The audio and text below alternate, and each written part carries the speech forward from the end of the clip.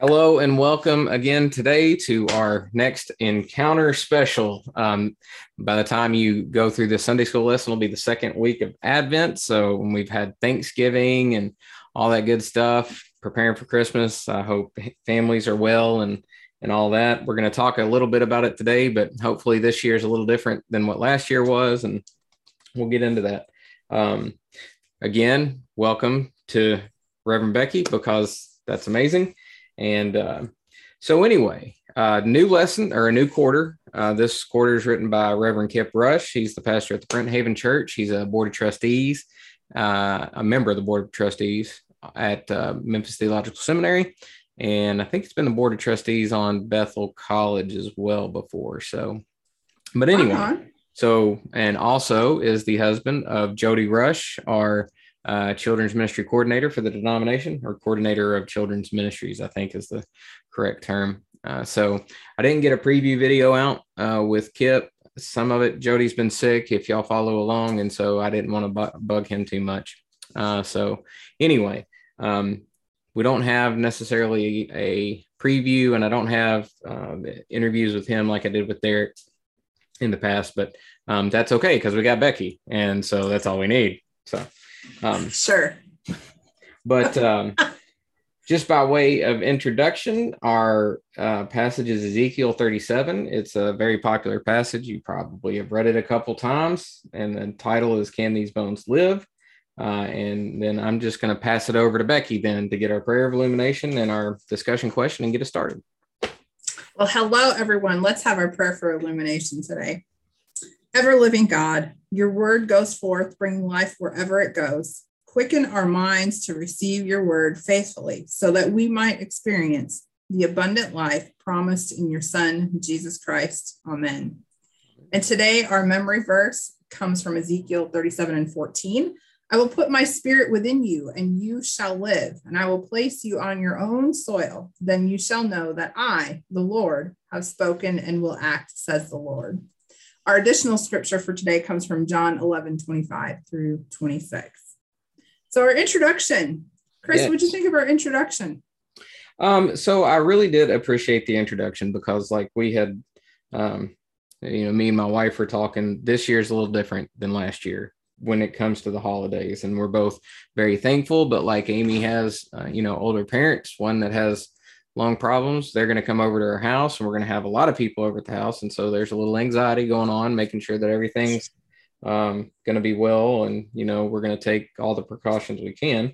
But I think Kip got to that when, this is a letter of hope to people in dire need or hopelessness. Yes. Pretty much like a valley of dry bones is not just a vision that stays in the spiritual realm, but it's a description of the people of Israel, not in their homeland and away from places. And so there's this sense of joy, excitement, but also some kind of, fear, dread, and sometimes you can't help but thinking what's the worst thing, right? Like, so Sure. That's what I got with that thus far.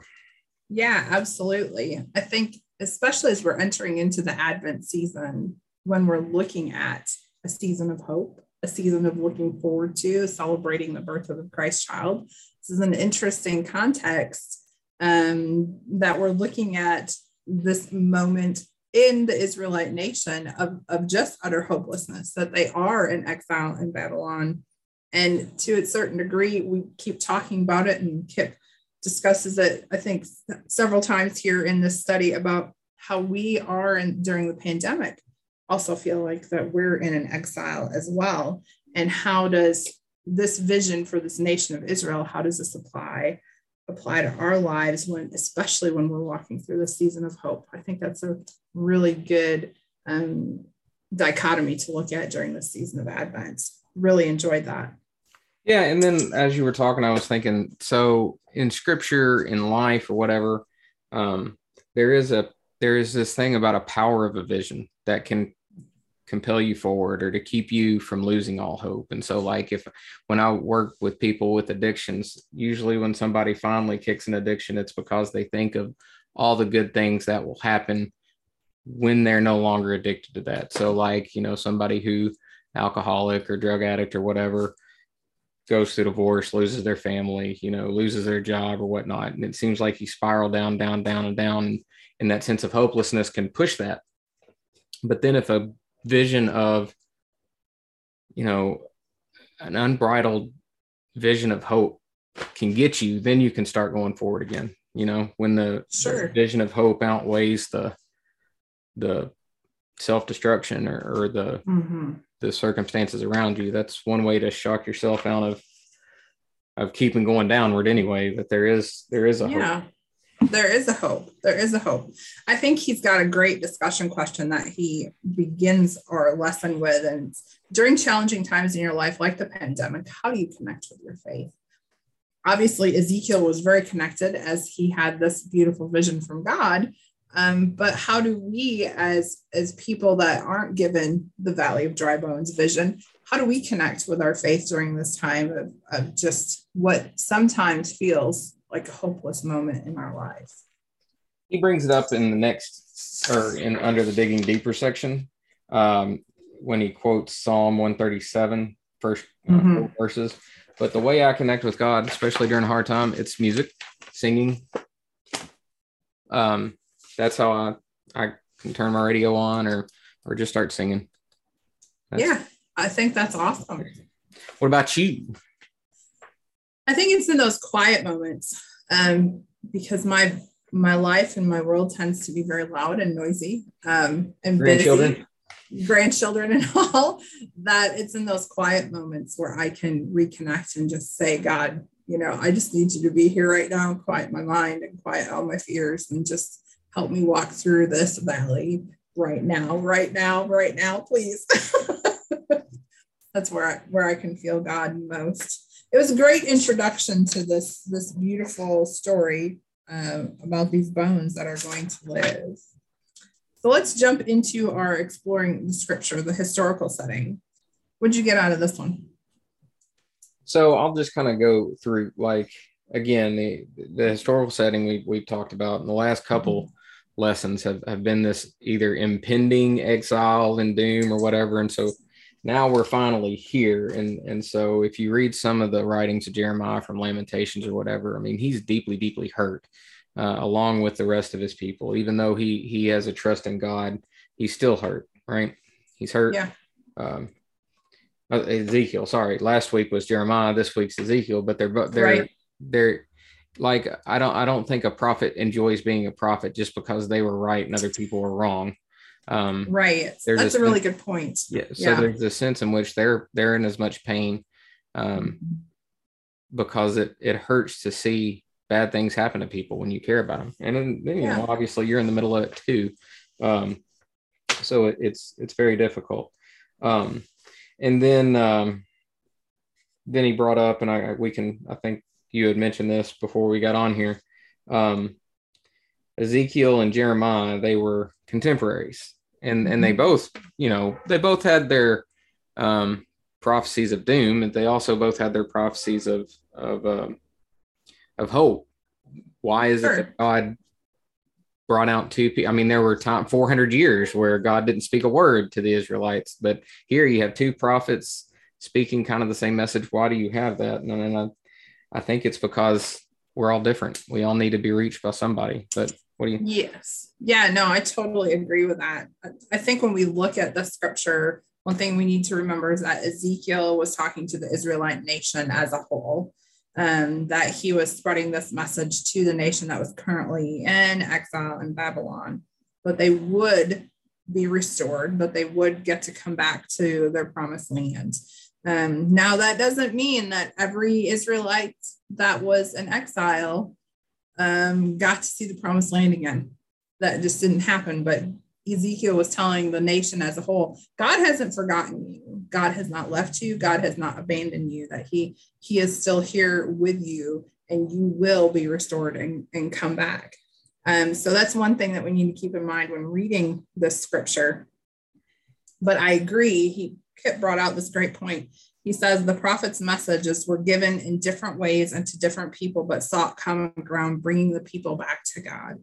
Yeah. And And all of the Old Testament, look at all these poor prophets. And I agree. I don't think they like to be prophets just because most of the messages they were delivering were not like really exciting, encouraging always. That was like a lot of doom and gloom and drear. But there's hope coming. There's hope coming. So just hang in there, but it was always about coming back to God and how important it was for the nation as a whole to recognize that God was still there, even though they couldn't feel him. And maybe they couldn't see it in that moment, that God was still there with them and would restore them and bring them back. And God keeps his promises always. Yeah. And I imagine that they did feel like, the valley of dry bones. I imagine that they did feel like they were just laying there in this terrible place, completely abandoned, completely forgotten. They were dead among dead bones, in a dead land. There was nothing. Yep. There was nothing alive about them. And so this beautiful vision of restoration and reconciliation, what a great thing that is for us to keep in mind as we read through this scripture. So going on then into that about middle paragraph there where it says Ezekiel is a man called by God and given 4 visions to share with people. So I used this Valley of the Dry Bones passage for my doctorate work. And I used it to highlight the dead spirituality of the temple work. But anyway, I bring that up to say the first one's found in Ezekiel chapter 1, verses 1 through 3:15. That's the first vision. Ezekiel is transported to the temple. In the second vision, he sees the abominations taking place in the temple. And then in this fourth is where you read then the Valley of the Dry, or the third is where you read the Valley of the Dry Bones. And so that's how it's set up. And it's like, not only were these people dead physically, but I think in the way this Ezekiel is constructed, it is you're dead spiritually first. It's like in the Garden of Eden, where God says you will surely die.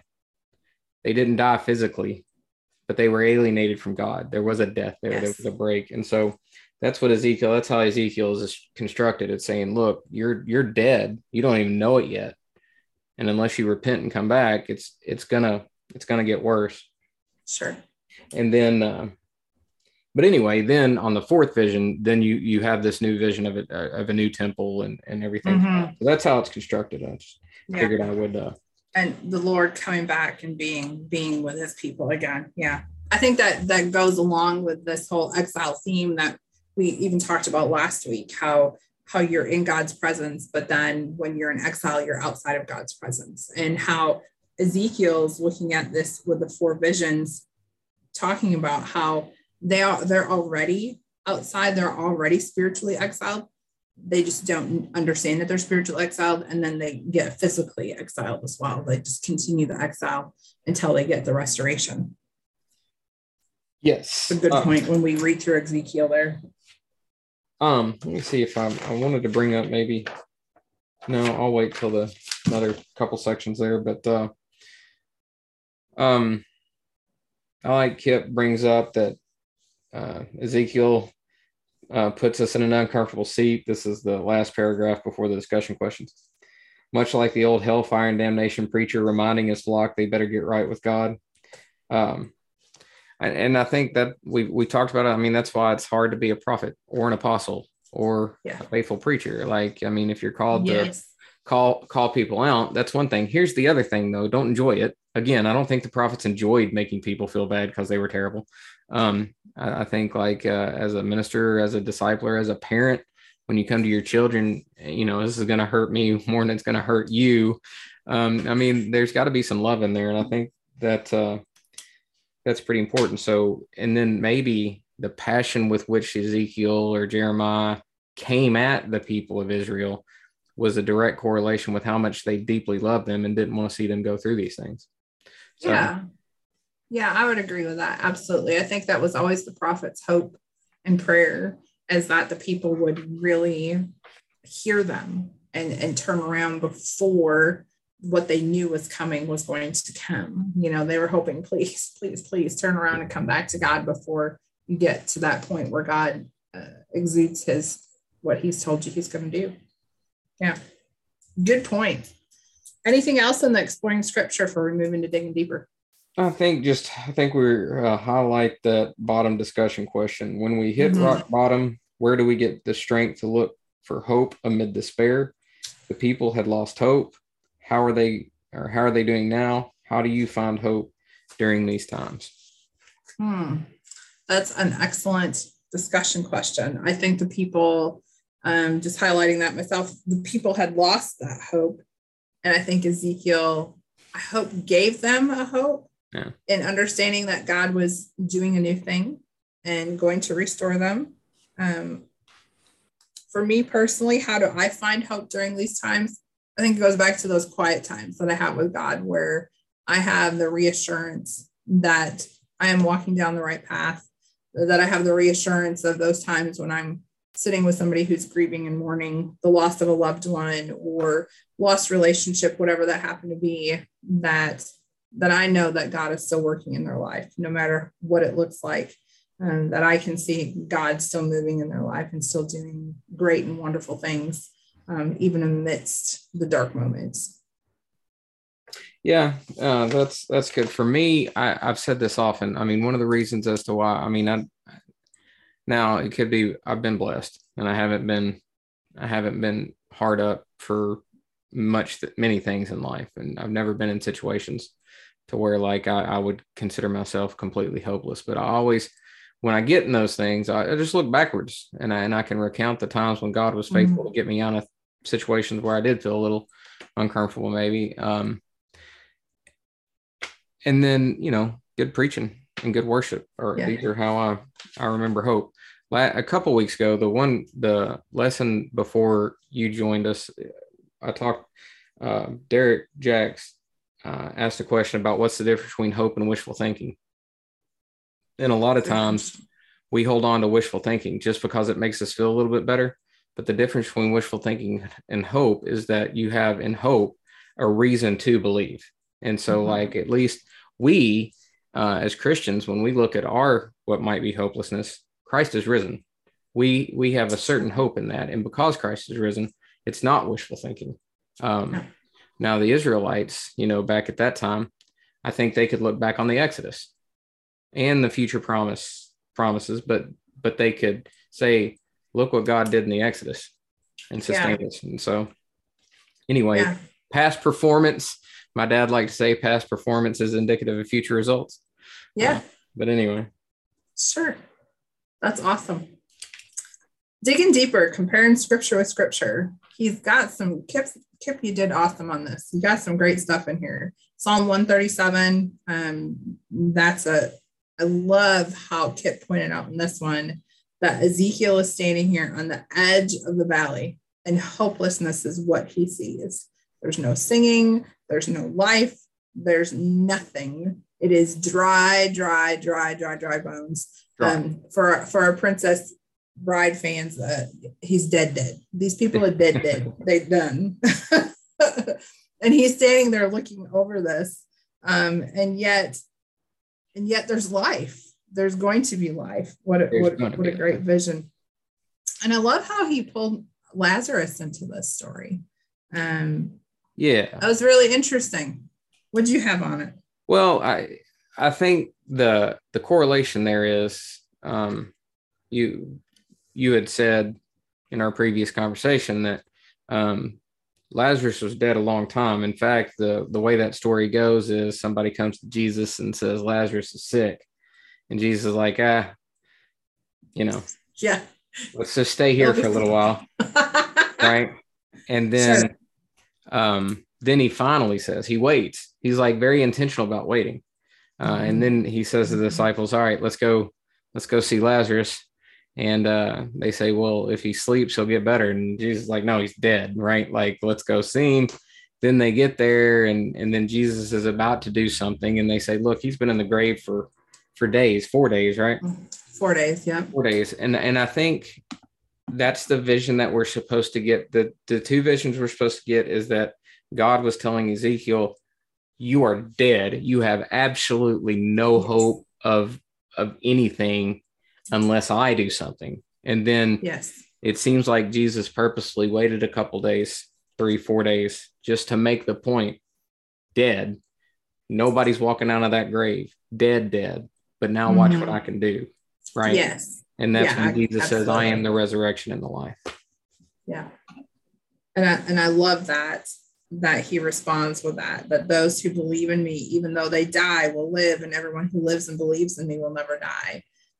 And I think we're going to talk about that maybe in the next section where we're talking about the valley, or that might be the end. But, life comes and death happens, but there's always life for those that believe in Christ, whether you're dead, or just fresh dead.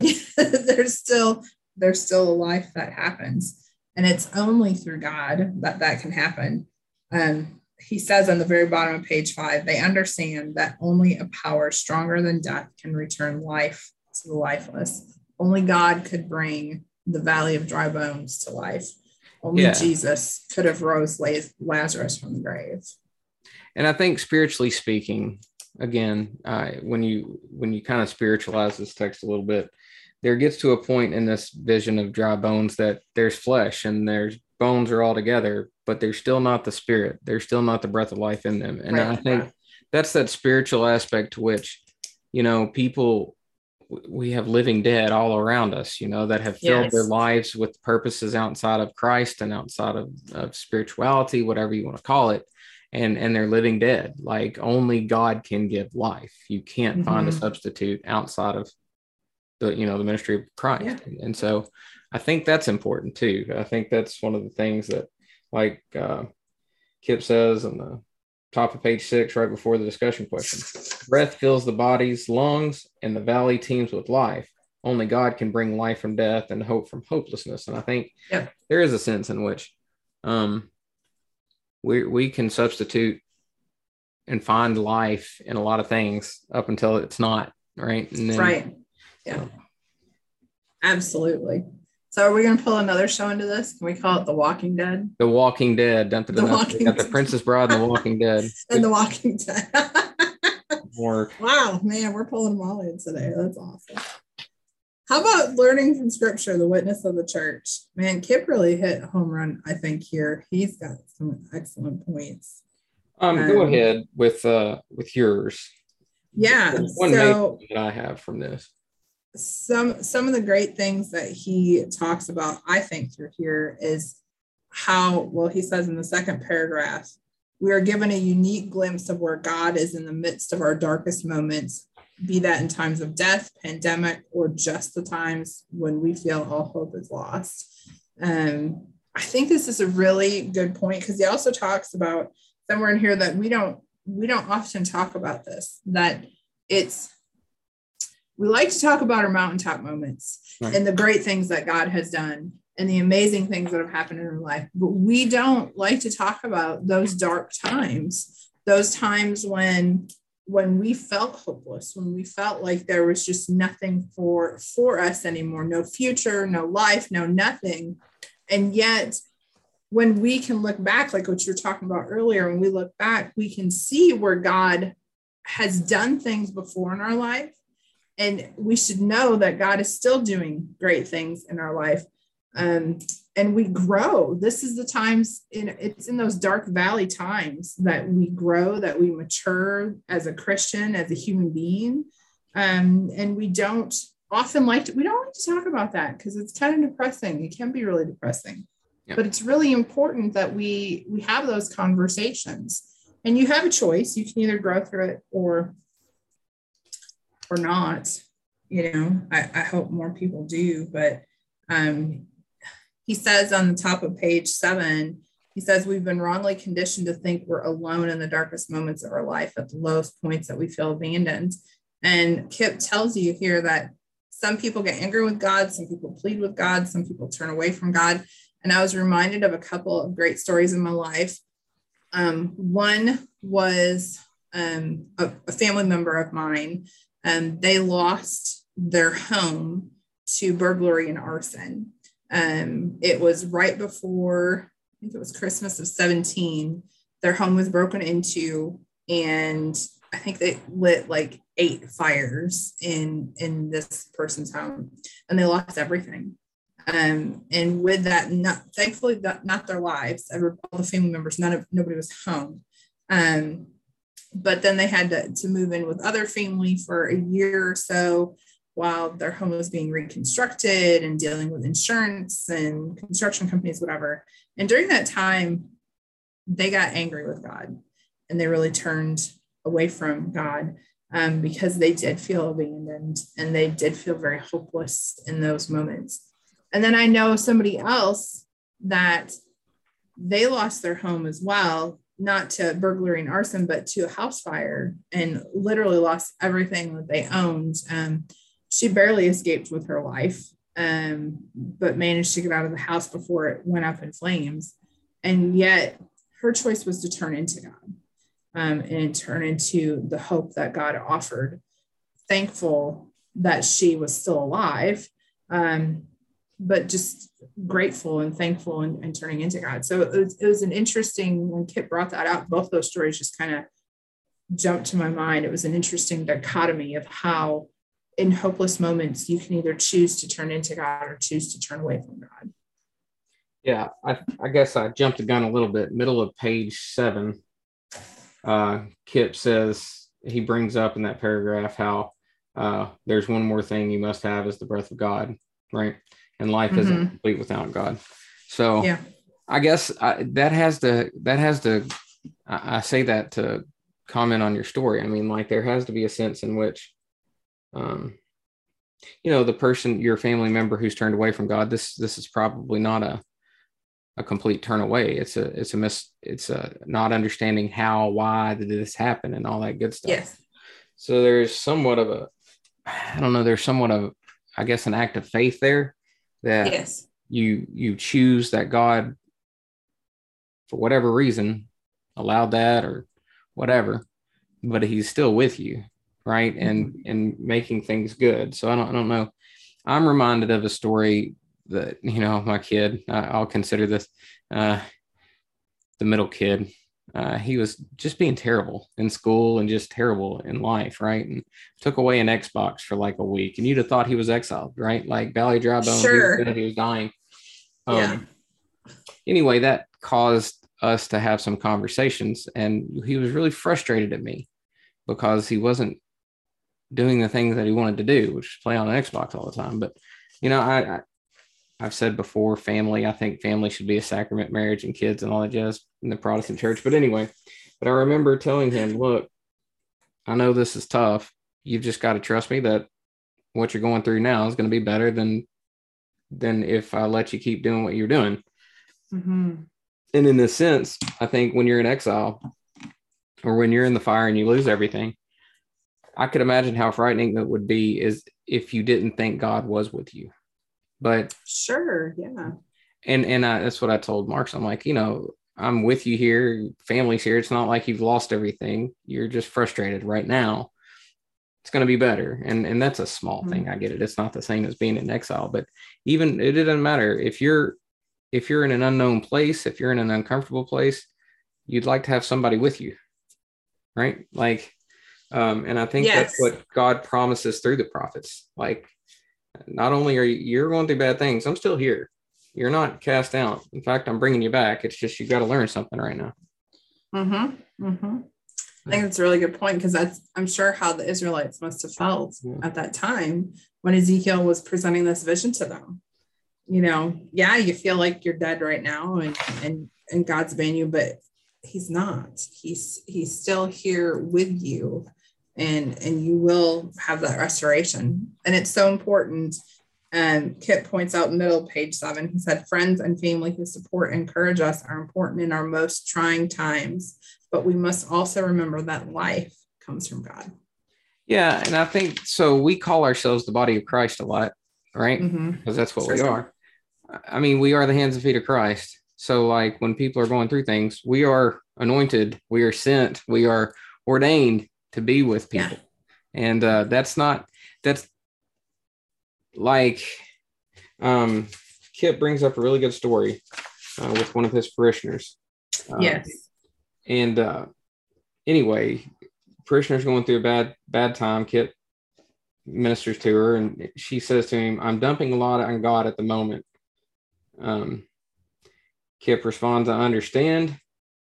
Then she says, God listens really well, but doesn't give me answers very quickly. So I may be talking to you soon, but for now I need to be here.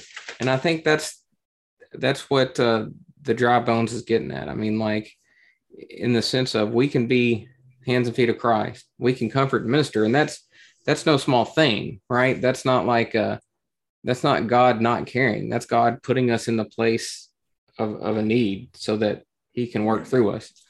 But ultimately, again, as I've told my children before, don't seek to live to make me happy. Seek to live to make God happy. I mean, God's ultimately the one that's got to be the healer, and God's got to be the one who redeems and cares and all that good stuff. So I think that's a good story from Kip on that one.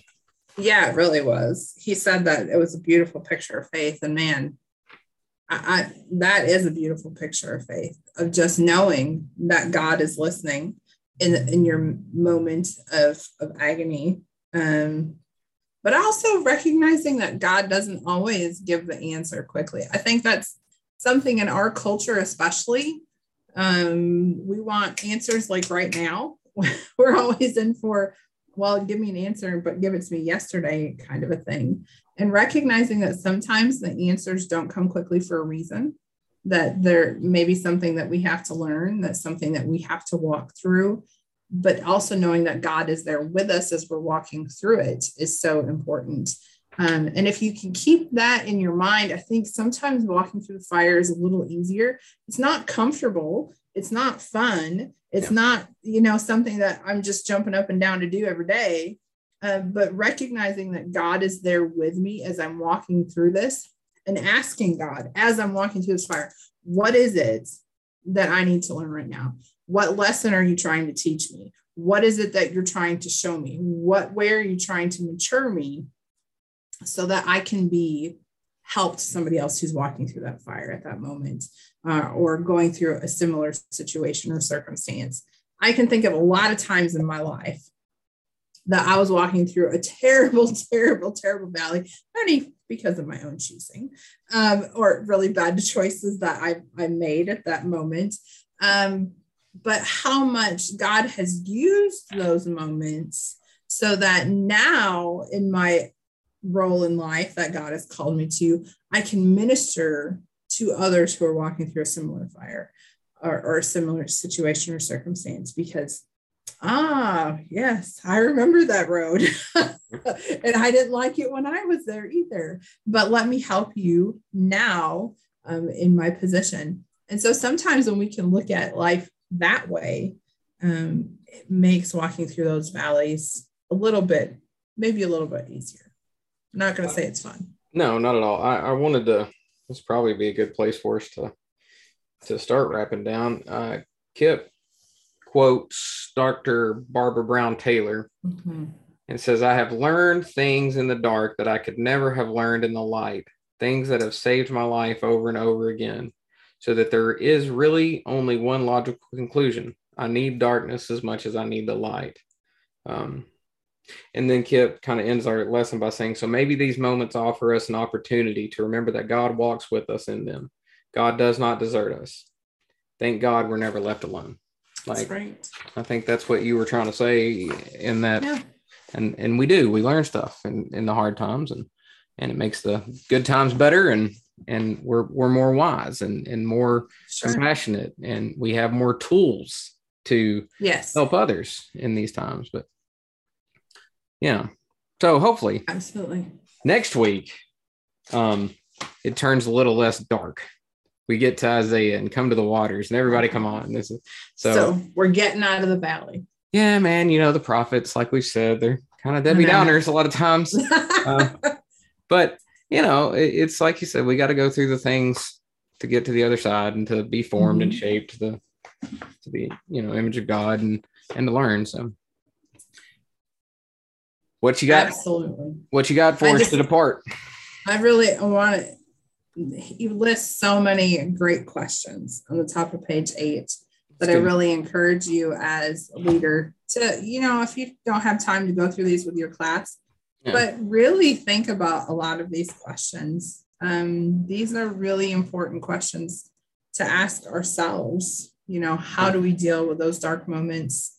Can we name people who've helped us through?